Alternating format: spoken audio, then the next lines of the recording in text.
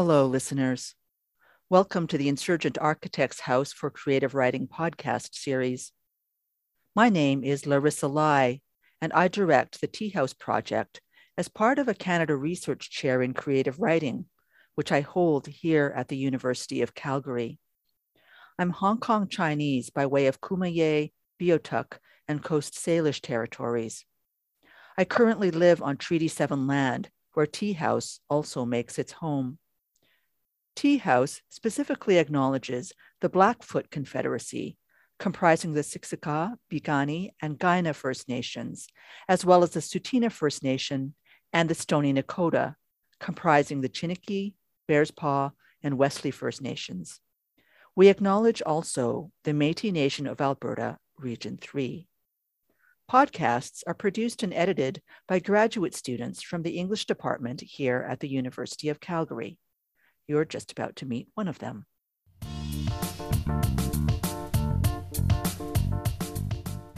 Welcome to Tea House Talks, the Insurgent Architects House for Creative Writing podcast series. Today we present an interview with Jael Richardson, led by Mahmoud Ababneh. My name is Shazia Hafiz Ramji, and I'm a researcher for the Tea House project at the University of Calgary. In this interview, Jael Richardson talks about the beginnings of the Festival of Literary Diversity, popularly known as FOLD. She's frank about the challenges of decentering whiteness and the joy of prioritizing marginalized voices. Jael also discusses her books Gutter Child, The Stone Thrower, and The Hockey Jersey. She shares nuances of writing dystopia, the privileges of growing up middle class in Brampton, Ontario, of finding Black community, and of a sequel to Gutter Child. Mahmoud Ababneh is pursuing a PhD in English Literature at the University of Calgary on Treaty 7 territory. His research centres around trans-Indigenous and post-colonial literatures, decolonisation, and settler colonialism. Mahmoud is currently teaching at Bow Valley College, and his work has appeared in the Journal of Holy Land and Palestine Studies. Jael Richardson is the author of The Stone Thrower and the founder and executive director for the Festival of Literary Diversity in Brampton, Ontario. Her debut dystopian novel, Gutter Child, was shortlisted for the Amazon First Novel Award. It was also a finalist for the White Pine Award and won a Word Award. Her second picture book, Because You Are, was published in July 2022, and her newest book, The Hockey Jersey, was released earlier this year. Richardson holds an MFA in Creative Writing from the University of Guelph and lives in Brampton, Ontario. We hope you enjoy this conversation between Jael Richardson and Mahmoud Ababneh. Thank you so much for listening.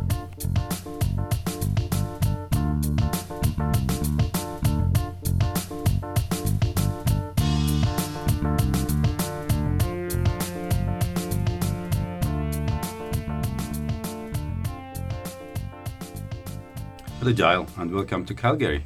Thank you for having me. It's beautiful outside, right? It is beautiful. I just landed after a very long layover or delay getting out. And there's lots of snow, so I feel very much at home here. It's snowing back home as well. Oh, okay. So it wasn't a surprise. No, it was snowing last night, and then I flew here, and now it's snowing here. It feels very normal. Okay, so I was feeling bad. Just to land here in Calgary, and it's everything is white here. We will come back to this later. I want us to ask you about, because you are the founder of the Festival of Literary Diversity, or FOLD. Yeah. Tell us a little bit about FOLD and how the idea started. So the idea for FOLD started in 2014. In 2014, there was a festival in the United States that released their lineup, and the lineup was all white, and except for one author. And some other authors complained about just the general whiteness of publishing and the general whiteness of book culture.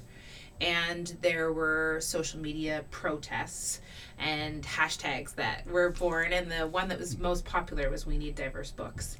And so all across the United States, people were posting why we need diverse books.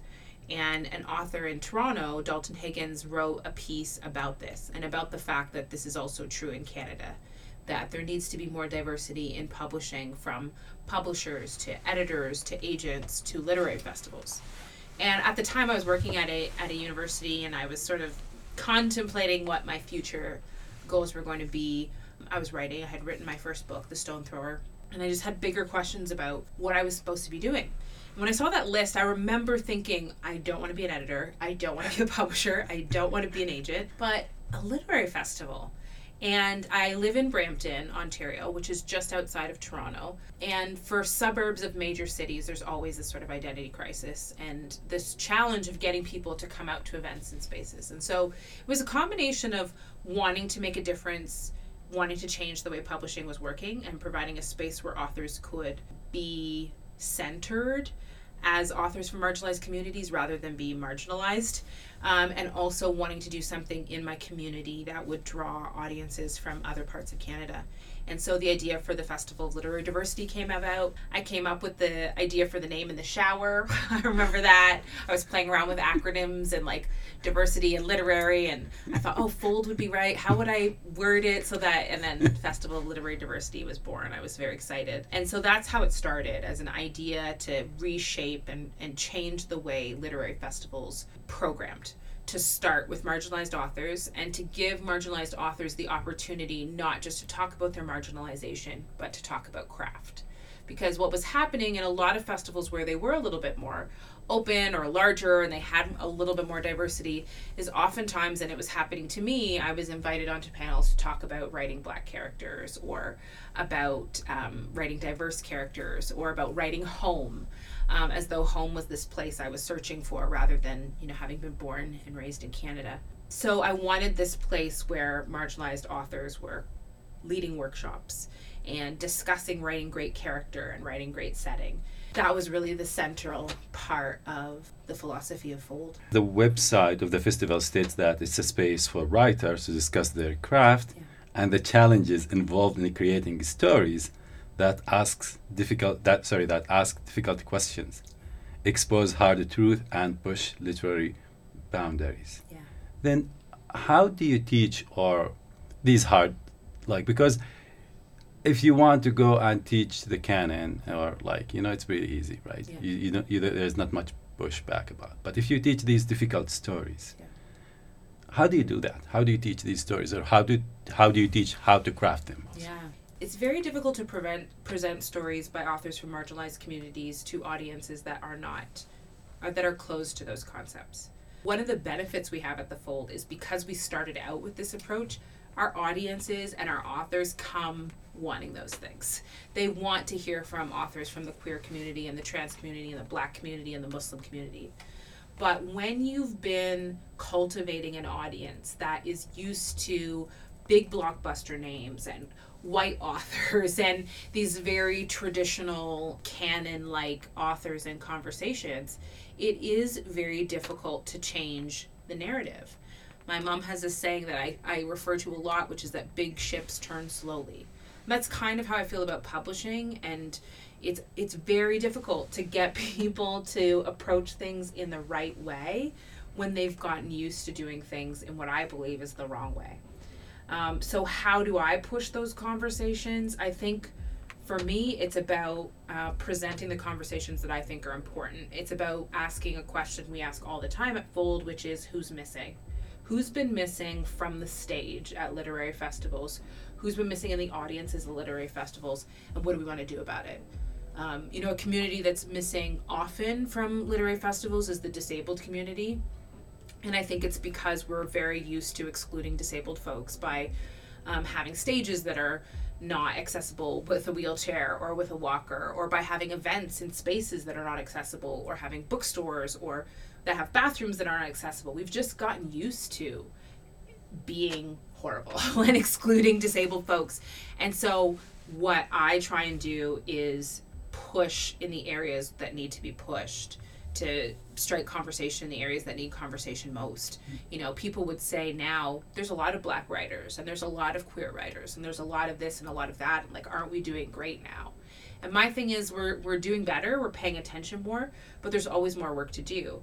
And a lot of times what we celebrate in Black writers is a particular kind of story, is a particular way of telling stories. Are we supporting Black writers who are writing thrillers? Are we supporting Black writers who are writing romance? And how do we need to push the conversation in various arenas? Kids' books is a really easy one to sort of find some major gaps. For a long time, we couldn't find books written by Black males, picture books. Then we couldn't find books by disabled Canadians, still difficult to find that. And then you find out most of the Black writers of children's books are writing nonfiction. So how do we continue to have the conversations that are necessary to really diversify publishing across the board? And how can literary festivals like Fold and other festivals across Canada help push that as well, and push those conversations and increase awareness of those authors? Absolutely brilliant. Love that. Love that. I noticed that on your website you have a quotation from your other work, The Stone Thrower, that reads, "For most of my life, I felt watery like an ocean, my sense of self disoriented and bottomless, my blackness lost and out of place in a country known for cold winters," we were just talking about Calgary, "covered in whiteness." This is important to you, right? That's why you have that on your website. Tell us why. Yeah, that line is from the opening to The Stone Thrower, which is my first book, and was a memoir, about my dad. My dad is Chuck Healy. He was the first Black quarterback to win the Grey Cup.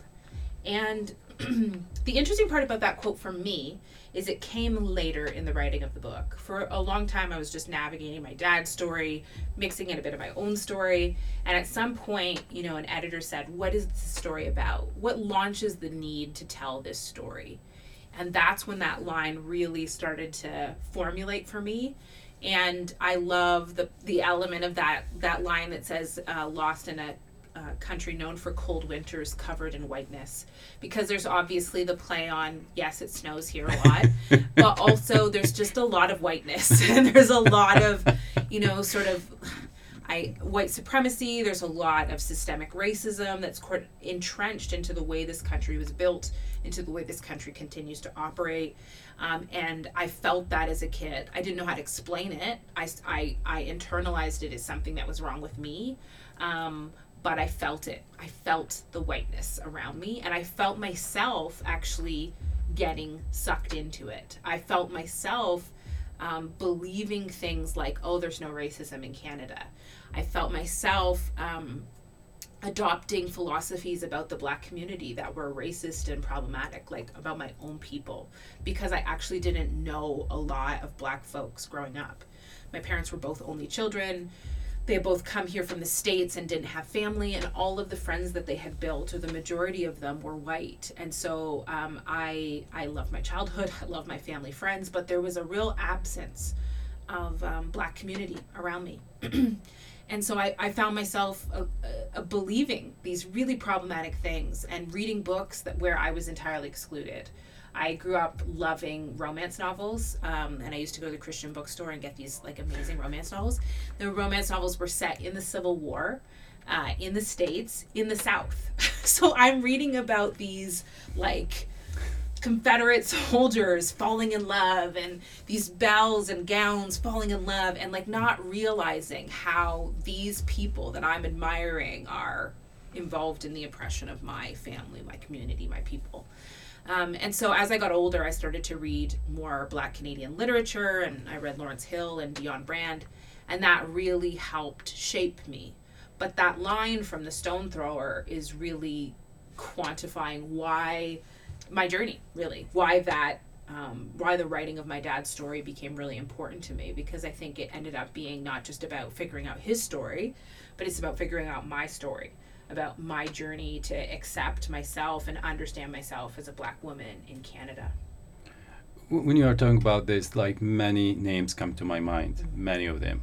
Cheryl Fogos and Suzette Myers talking about the influence of Cheryl Fogos' novel Pouring Down Rain on her, and how that affirming that there are other Black people in Calgary. She is not anomaly. She is not alone. Also, I was thinking of again Cheryl Fogos' documentary John Ware Reclaimed, when she's talking about she's trying to challenge the idea that Canada is a racist-free country, and when racism happens to you, you feel like, is it me or it's actually racism, because Canada's supposed to be racist-free, but this is kind of then you start to think of, you suspect your own self, and your own ideas, am I the only one because is that the only mistake that happened, or these things happen? Then you're hearing those stories from other writers, it's gonna affirm your own experience. And I think that's maybe why it is important for writers and readers, I'm talking about here our students, to read these kind of experiences that are different than theirs. Yeah, there's two sort of, when we look at diversity in literature and at the Fold, there's kind of two reasons to really dig deep. I think there's one is you want to be able to see yourself in literature. So if you've been marginalized, reading about your own community helps you feel less strange, more quote unquote normal. It helps you to recognize you're not alone. And that's a really significant part of a system of racism, is the feeling that you're alone. That the feeling that you're having because you are queer or because you're a Muslim or because you are Black is an isolated feeling. You're actually just wrong in what you're doing, as opposed to understanding that like this system is designed to make you feel wrong. And when you find other people in your community, you begin to recognize that you are a human, first and foremost, deserving of love and respect and care and protection and all those things. And I think the other thing is that you read other voices in order to recognize that there is a plethora of difference. That what makes me different as a Black woman is different than what makes a disabled writer different. It's different than what makes, a Sikh writer different. But reading each other's stories helps us understand that, like, oh, we are in this, we can be in this together, right? We're probably not in this together, and that we're not taking up each other's issues with any kind of equality, but we can, like, if we recognize that we're all being excluded in the conversations that are being had as a result of white supremacy, we can actually become more powerful in what we do. And we can start to make change. I think if you understand how it feels to be marginalized as a Black woman, you can be a better advocate for a queer author, a trans author. So I think that that's, for me, what reading more diversely is about. It's about making sure people know other authors from their community, and that you recognize the range of stories and the range of communities that also need attention, support, advocacy. And that's like when I teach like about indigenous peoples here in Turtle Island, it's usually people from different marginalized communities who experienced colonialism in different locations, different geographies. Yeah. They would start to make connections. They'd be like, oh, back in my country, right? And that is so empowering. And to me, I feel like when students start to make those connections, you feel like, yes, that's maybe the point of teaching this kind of literature. Yeah, and I think that's a great point too. When you talk about Indigenous communities in Canada, we have this country has done horrible things to the Indigenous community. There is an active work of genocide to remove Indigenous folks from this land. The troubling thing is that pattern duplicates itself all over the world. You know, you look at African countries, throughout African countries, the same practice was happening. You know, European countries were moving in, pushing out the people who lived on that land, making their lives more difficult, and then taking over government, and all these kinds of things that are really, really tragic and terrible. It's a pattern, you know. What we did here was a pattern that had been followed for generations across the world. And I think that's a really important way to understand, like, what we learn about the Indigenous community should change how we feel about Canada as a country. It should inform a more thoughtful approach to Canada as a country, but it should also inform our understanding of global politics and how countries are impacted by capitalism and colonialism around the world. And so, yeah, that's what books do for me. For me, the power of books is that they allow us to navigate hard conversations in our own private spaces through slow, deliberate thought. You know, movies are fast. Music is fast. All these other things you consume very quickly and very rapidly. But a book you labor in for hours and hours and hours, and you labor in it, generally speaking, alone. And that, for me, offers a really important difference, a unique difference that can change thinking, right? I remember the first book I read by a trans writer was Little Fish by Casey Plett. And I remember not knowing very much about the trans community and not understanding a lot about the everyday lives and the everyday challenges, specifically of a trans woman. And growing up in a very conservative Christian home, like, my family's very open and kind and all of that, but we just didn't read. We didn't know these things. And I remember the the way that book changed me chapter by chapter. I remember the way I wrestled with things and I thought, oh my gosh, like make it stop, but also like I need to understand this. And by make it stop, I mean the character was going through really difficult things and I was like, please stop, please stop hurting yourself, please stop, going through these difficult things. But traveling through that story with that character changed me slowly, carefully, deliberately, in a way that other mediums I don't think quite could. Okay, now I have so many questions. Now, we teach in academia.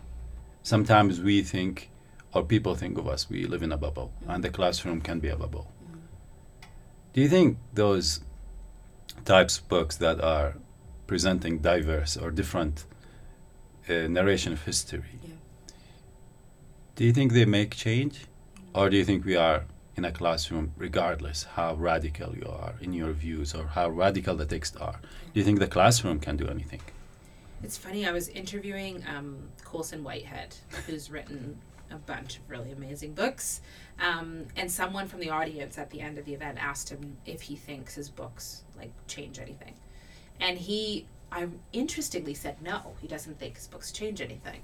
It's like a book's a book, And I was sort of taken aback and thinking, like, why do we write if it's not going to change things? Why do we discuss these texts if it doesn't change things? And what I came to conclude from that conversation is that books change people. Does a single book change the world? No. But a single book can change a person who ends up in a prominent role and is changing on a global scale. Barack Obama always releases his books that he reads each year. And I think in his presidency, he would probably argue that a couple of books really shaped how he approaches the world and how he navigated that role. And that's what I like to think about books, that they can change a person and a person can change their world. And sometimes that world is a classroom. Sometimes that's a prof who's read a book and says, like, this is a conversation we need to have. And that changes the people in the room. It changes how the people in the room approach their next Thanksgiving dinner or their next holiday meal with their families, the things they stand up for, the things they stay quiet about. And those things all start to do the work of change. Change is just a very long process. It doesn't happen quickly. But each of us takes an active part in either changing things for the better or keeping things the same. And so I think, for me, university classrooms were instrumental to how I approach the world now. What I do at Fold is intrinsically connected to what I experienced at the University of Guelph in my African Canadian literature class, in my Black America class, in my playwriting class. And while I don't think I've revolutionized the planet, I think in my community I've made a difference. And it's because of the books I read. It's because of the things I came to understand about myself. I've read a ton of books over my lifetime, but I can name, 5 or 6 that have radically transformed me. And that's, I think, why we need to keep reading diversely, why we need to keep having those discussions in classrooms, because whether it's the prof or the students in the class and the families they're connected to or the jobs they take on, change is happening.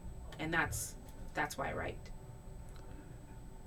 We need context here when we teach those books, right? Because reading this book or having a Black friend or having a Muslim friend, Yeah. That's not an end goal, right? Yeah. So when you read that book, and I think that's where sometimes there is the lack of understanding how anti-racism works, right? So because some people will be like, oh, I read that book, therefore I feel great about myself. Yeah. But this process needs to be contextualized in the sense that it's continuous, like as long as you live, it's with you. It's a living thought. Like you don't stop this work because you read a book or you took a course about anti-racism. Yeah, I think it's an ongoing act of learning and it's an ongoing act of change. I think you can read lots of books that don't change you. You can read lots of fluffy things or stories that are just what I would consider to be kind of flat. But I think when you read certain other books, they change you. They change the way you think. And that's, I think, why you have to keep reading, right? This book didn't change you, why? But I think what's great about university classrooms is that there's someone at the front of the class that's hopefully guiding you into why this one's important. And if a student really doesn't like it, they can have that conversation about why they don't like the book.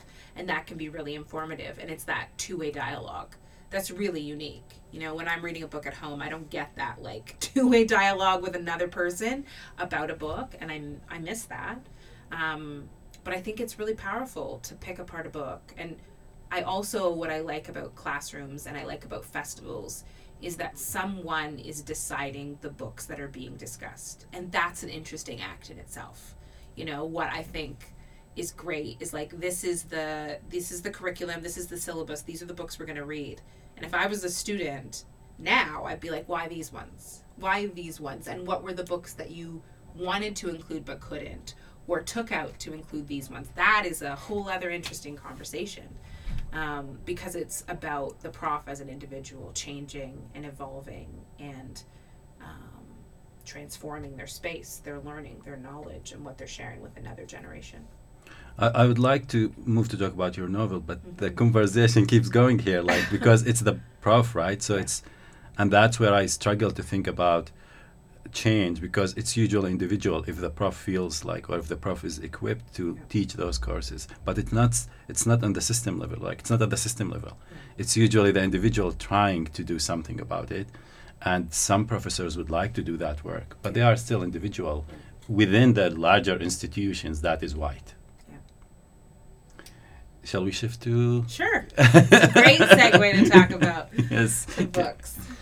I would, again, for our listeners, I will just go through the tip of the iceberg, because that's absolutely very deep and rich novel. So and if you are expecting me to explain everything about this novel, I don't think that's going to happen, but I will just talk about few details for the limitations of space and time today.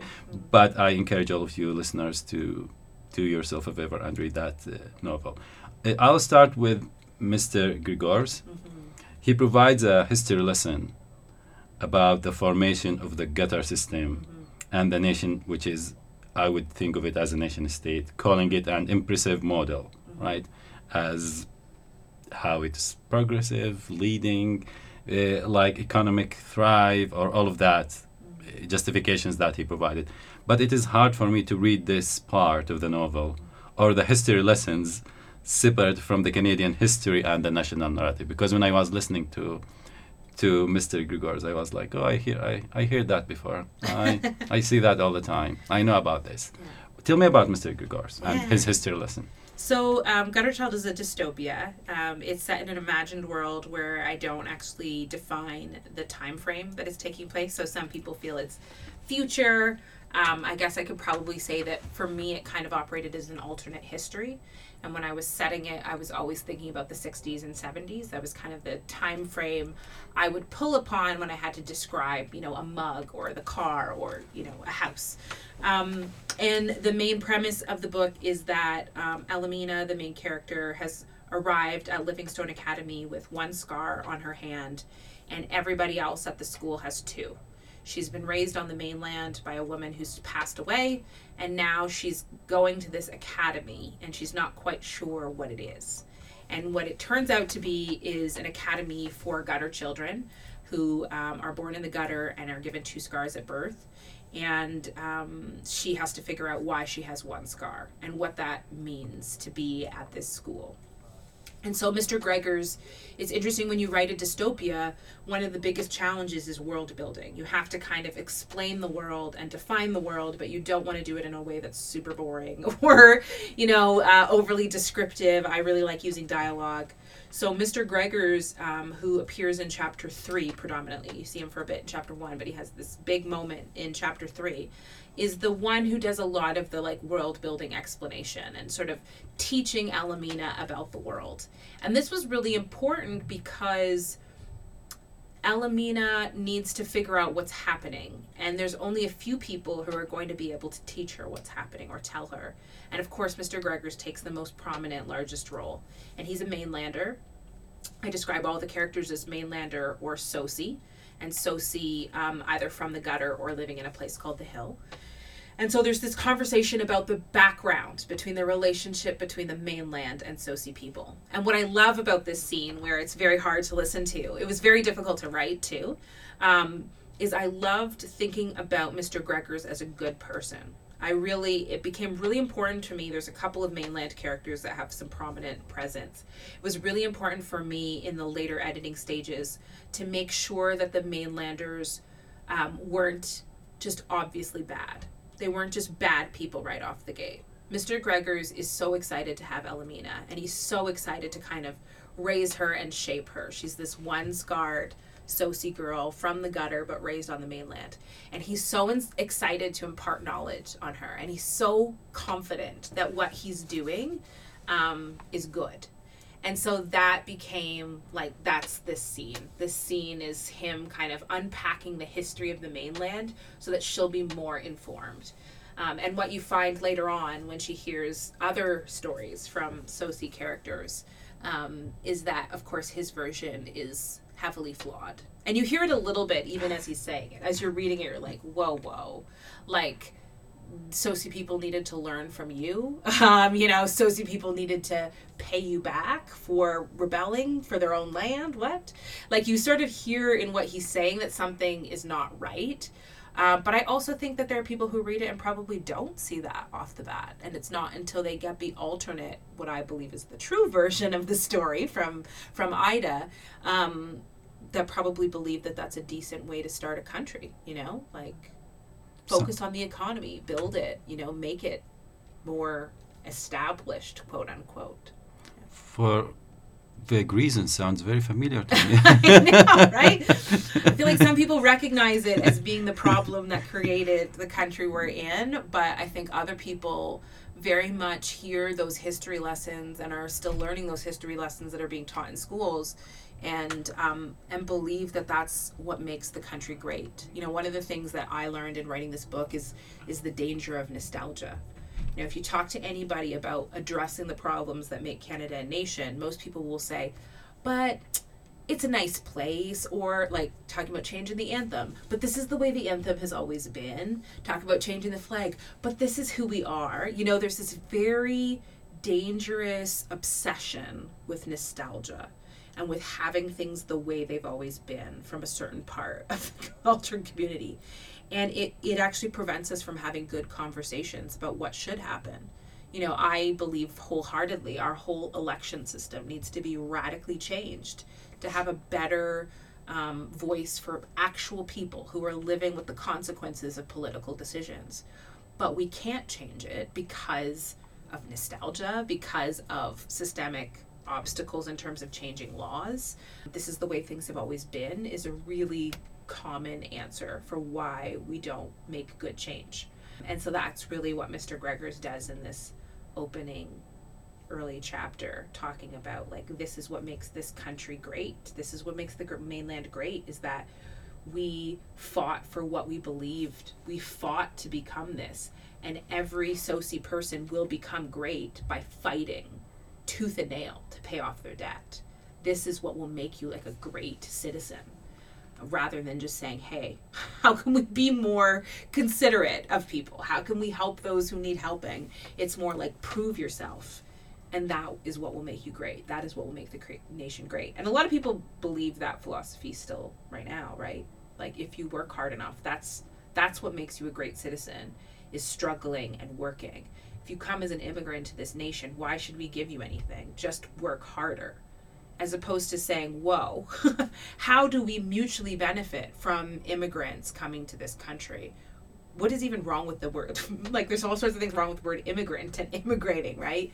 It used to be very fine for Europeans to move all over the world and all over the globe into different countries. But now that they've put their fingers in so many countries, they want to put borders and barriers and obstacle up for everybody else that wants to move around. And so it's like, let's rethink some of that. With all these barriers in mind, what meanings does the word redemption have? Can Gadar children gain their redemption or freedom after paying their debt? Or is it really freedom? Is this part of the novel is about systemic racism? Yeah. I know. Freedom and redemption are really important themes for me in general and in this book. So in the book, what you discover is that the students at Livingstone Academy, Elamina and her classmates, they have to redeem themselves. They have to pay off their debt in order to be full citizens, in order to be fully free. So they work at this school, they learn a skill, they get hired, and then they work at that job until they're old. And then they potentially get the chance for freedom. And then they potentially get the chance for freedom for their children.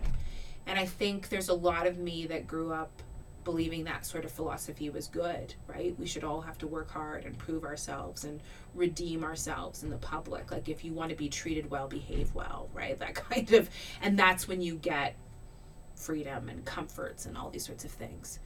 But there's lots of obstacles that the kids are up against and that we realize that our people are up against. When we say to people, work hard, it's not the same standard, right? Some people are starting with absolutely nothing.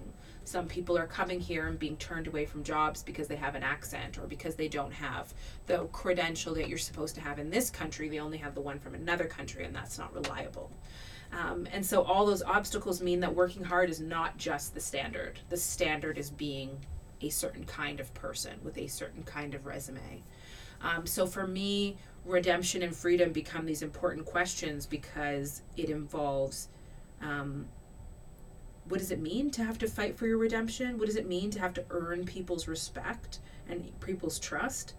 And then when it comes to freedom, what does freedom really look like? Is freedom working to pay off your debt? Is freedom paying off your debt? Or is freedom something you should have because you are human? And those become questions that Elamina has to grapple with.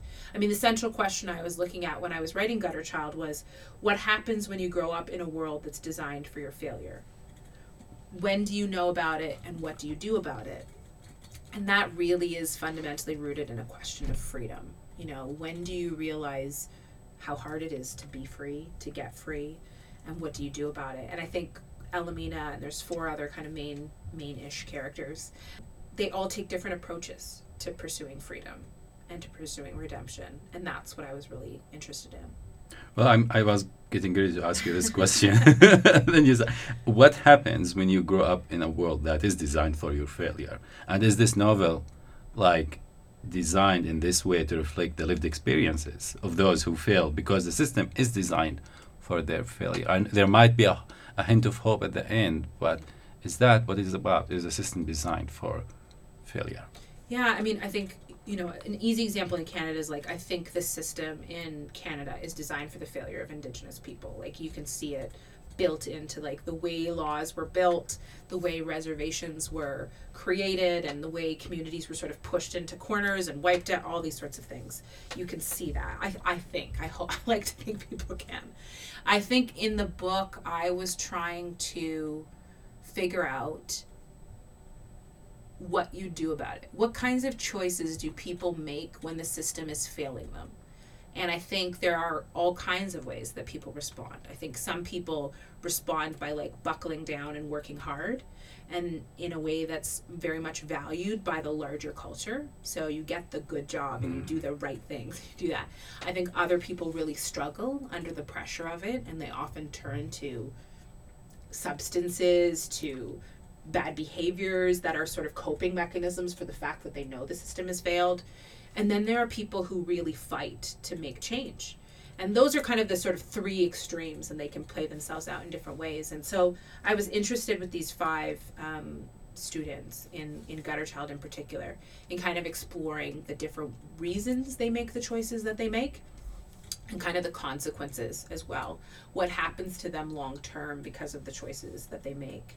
And I loved writing it as a result. It was lots of fun in that way. And I also was really fascinated with how people responded to each of the characters, because people would, one of the characters, David, is sort of like the very, like, responsible, good choices, like, marches in line, and people hated him. Some people really don't like him. And what's fascinating to me about that is that he's the person that everybody values in real life. He's the one that everyone's like, good job, well done. I mean, he's based on my dad's life, and everybody loves my dad. You know, there were athletes who were more activists than my dad was growing up, who people kind of pushed to the side because it makes them uncomfortable. My dad was very like peaceful, stayed in his lane, did all the good things. And so it's interesting to write a book where the character that's most loved in real life is the most resented. And that's a kind of a systemic problem I think we have as well. And some of the characters who are the most disruptive, people love. But yet, if they're your neighbor, you're kind of like, hey, can you tone it down a little bit? Can you not put that like Black Lives Matter flag on your front lawn? Like, that's it, right? And so it's really fun as an author to write characters that navigate spaces maybe that you're interested in exploring but haven't explored yourself, right? I was never a big activist. I didn't go to marches and protests as a child. I didn't know how that even worked. And so it's exciting to create characters that make different choices than you would and to kind of play with how that might unravel. It's probably my favorite thing about writing. Why sometimes, or most of you didn't refer to the character's race? So I didn't refer to the character's race, or I should say I didn't label them black, white, etc., etc. And that was a real conscious choice at the time that I don't know if I fully understood why I was doing it. I know that I really wanted to write a dystopia because I wanted to talk about systemic racism and race without kind of the pressures of real racism. So like, if I were to write about black folks in real time, in real world places, I'd have to pick a place. And as soon as I pick a place, there's certain politics that are very true to that place. If it's America, there's these certain set of rules, certain set of things that have happened. If it's Canada, something else. If it's UK, if it's Nigeria, all kinds of different stories. And if I was exploring like the larger systemic racism, I'd have to deal with the politics of nation. What it means to be black in Nigeria, in Brazil, in Jamaica, in the United States. It's really complicated when you're dealing with real life. But a dystopia allowed me to pull away all the things I didn't want to deal with, nation and all of that, and to focus in on sort of the systems that are consistent, no matter if you're in the UK or in an African country or a South American country, some of the consistent experiences of black folks in particular, what I was thinking about. And so I was thinking about these things, and a dystopia was the best way to like set it and operate in it. But then the question became, will I refer to their blackness? Will I refer to their whiteness? And I decided not to. I decided to describe certain characters in ways that you would assume they were black and assume they were white, but I didn't call them those names. And what I love about that choice that I'm very happy with is I've done a few school visits where students talk about the book and ask questions. And I feel like not using those terms, referring to the characters as soci or mainlanders, really allows students to have a much more rich discussion without some of those really hurtful, perhaps, discussions or nervous discussions, right? If you're a black student and you don't like Mr. Gregors, but one of the white students does, like, I think you can have a much easier conversation about mainlanders and soci people than you can if you start calling them black and white. I think it just frees up a little bit more room. And vice versa. I had a white student who was talking about Miss Charlotte, who's a really problematic character. And he was just like, she's a horrible person, and really felt very strongly about her. And there was another student who was also white who didn't feel that she was that terrible. And I felt like they had a much more honest conversation because they were talking about this mainland woman rather than having to talk about this white woman. And, you know, I feel like that choice was good. Is it easier to have one scar or two scars? In terms of the book, is it easier to have one scar or two scars? You can answer the way you want.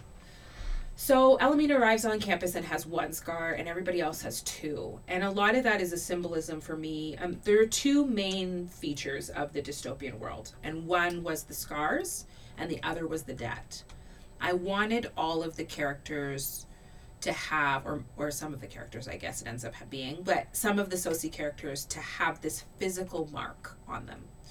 At the time when I started the books, actually, I didn't know if everybody was going to be black. At a time, I was sort of thinking maybe they're all different races. All gutter children are sort of different races. But I wanted this scar to be this noticeable physical thing that would mark them as a visual reminder of kind of the oppression that they were put under from birth. And then I also wanted the debt, so each of them is born into debt, because I wanted them to have different levels of debt and to deal with the fact of what it means to carry around a debt, carry around a problem that no one can see, that is bigger for some and smaller for others, but is in all of them. And so there's sort of this physical system and this invisible system. And so the question of like, is it easier to have one scar or two? I think there's definite privilege in having one. And I think you see right from the beginning, Elamina is giving all kinds of privileges as this special student. And it's such a unique thing that she's got this scar, so it becomes very important in other ways as well. But I think it gives her privilege. The thing that it doesn't give her is community. And so you look at it, you look at it from two different angles. From an angle of like navigating the gutter system and getting out. Yeah, it's an advantage to have one scar. It also means she has less debt. It means all these other things. But from a community standpoint, she really doesn't understand the gutter. She doesn't understand Sosi people, either from the gutter or from the hill. And that makes her isolated in a way that puts her in danger, that causes her to really question herself and have to figure things out in a unique way. And I think those were similar to some of the challenges I faced growing up. I grew up middle class, very unaware of the level of privilege that I was navigating as a middle class. I grew up in the suburbs. I thought this was just normal. Didn't realize that like being middle class is a significant privilege. And I grew up away from a lot of the Black community. And so like a lot of what Elamina is going through are things that I navigated as well. What does it mean to kind of discover your community and figure yourself out? And what then obligations do you have as a person with more privilege, discovering community and figuring it out? What do you need? Where do you need to listen, and where do you need to take action? And that becomes an important question for her.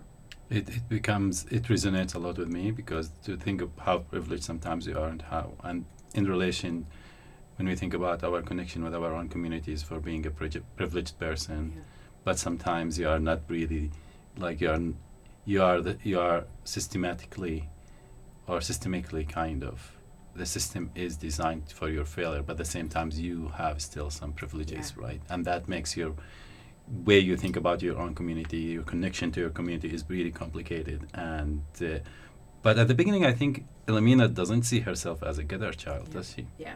She doesn't see herself as a gutter child for sure, because she's never, in her memory, lived in the gutter. And she's only grown up on the mainland. And everyone on her mainland adopted mother, told her that she's not a gutter child.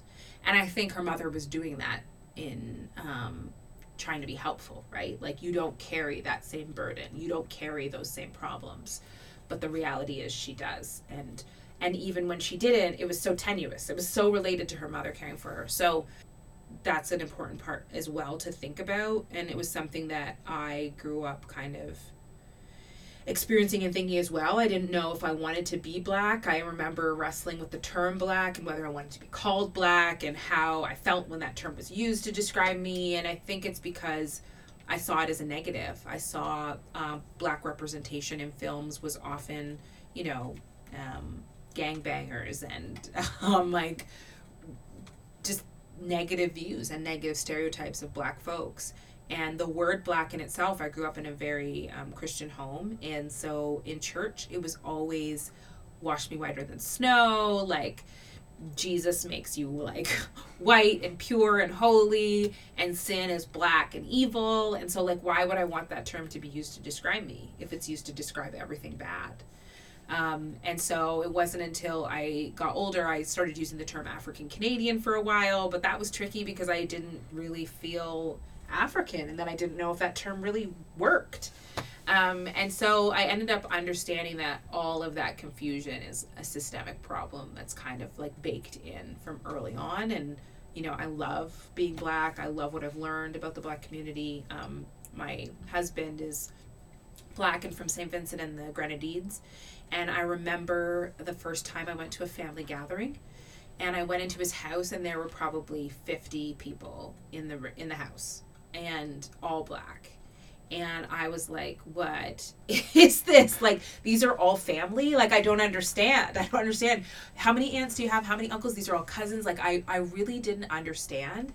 And not only did I not understand, not only had I not been immersed in that way very often as a kid, but I hadn't understood the range, right? There were people in his family who might be described as lower class in terms of economics, and there were people who were upper class, there were people who were middle class, and they were all like just in there together, and recognizing the beauty and the richness in that room from having different voices and different experiences and different backgrounds and different jobs. You know, there are people who work in transportation, and there are people who are entrepreneurs, and there are people who are mechanics, and just being in a space and seeing range. You know, back to what we were talking about at the beginning, seeing diversity helped me understand what I hadn't seen my whole life.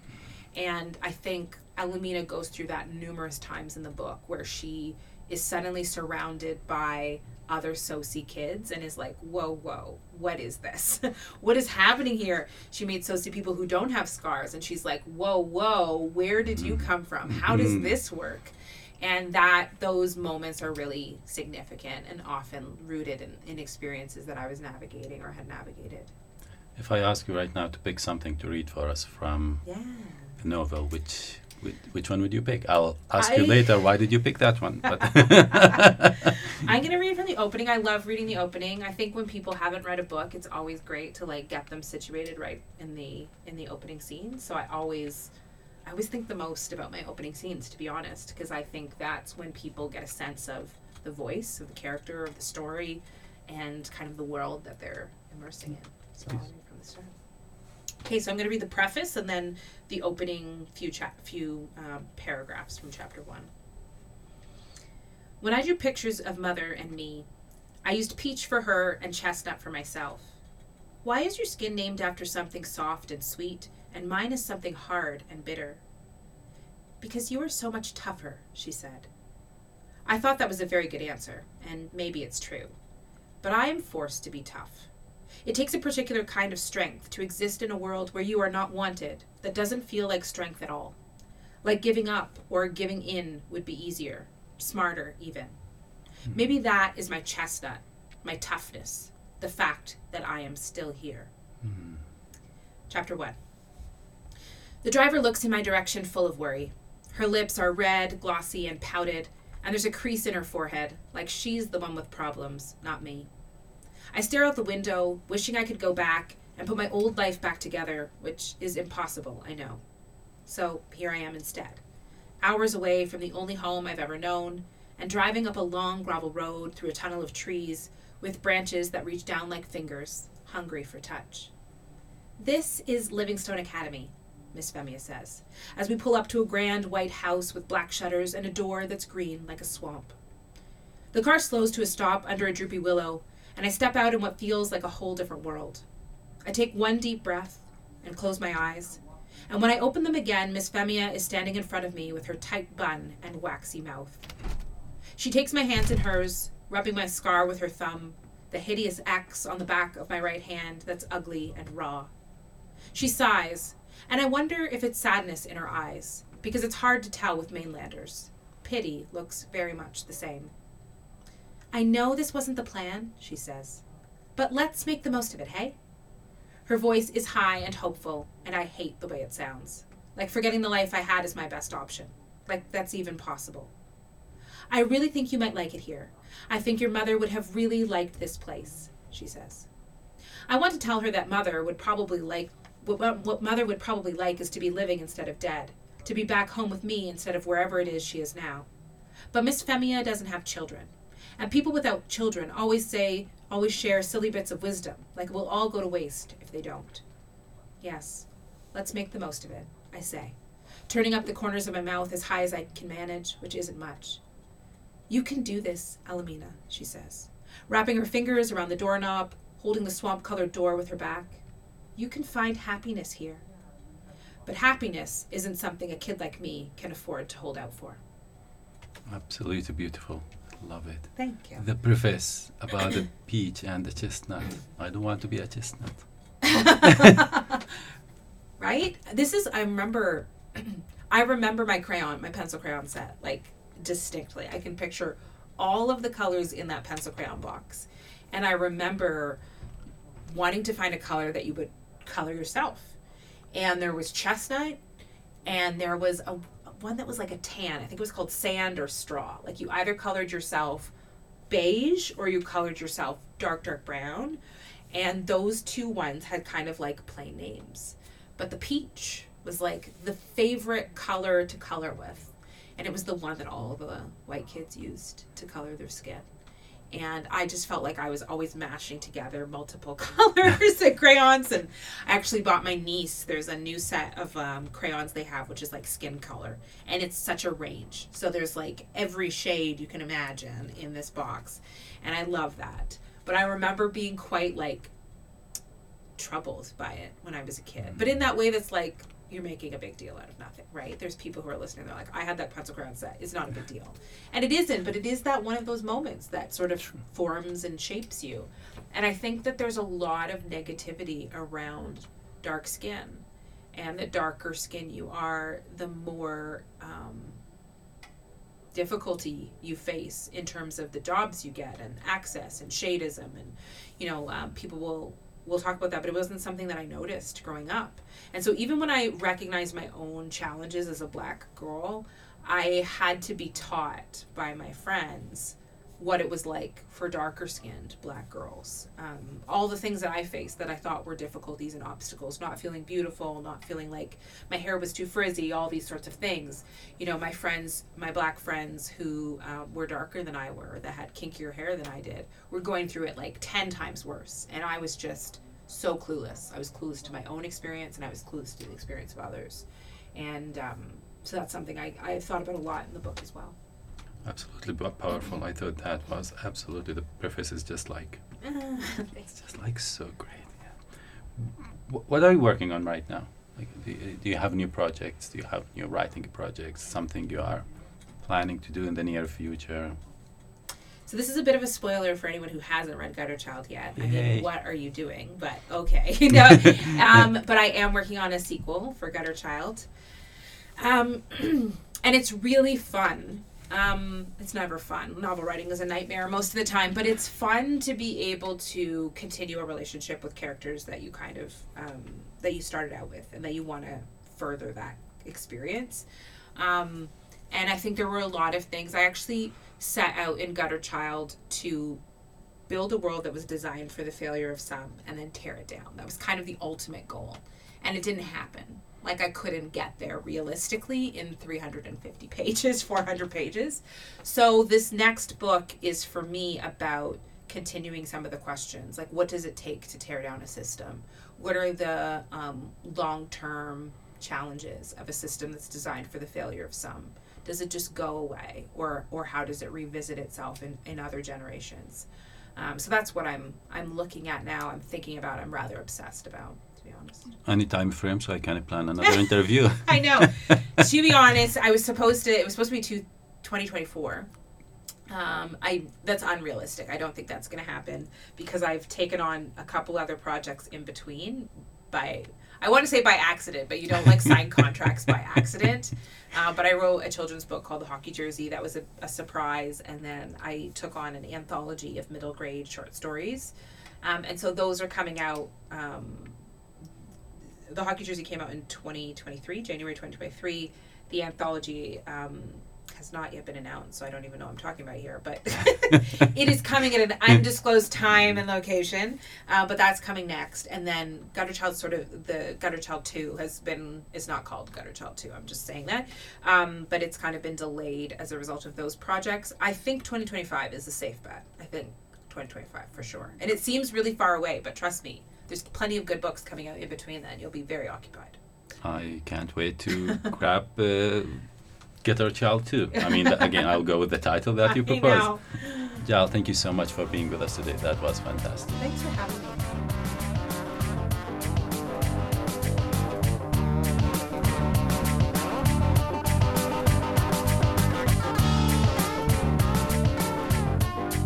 We hope you enjoyed this conversation between Jael Richardson and Mahmoud Ababneh. Tea House recognises the generous support of the Canada Research Chairs Programme and the Social Sciences and Humanities Research Council. We also appreciate the support of the Faculty of Arts and the Department of English at the University of Calgary, where our offices are housed, as well as the guidance of Mark Stogel at the Taylor Family Digital Library. Thank you so much for listening.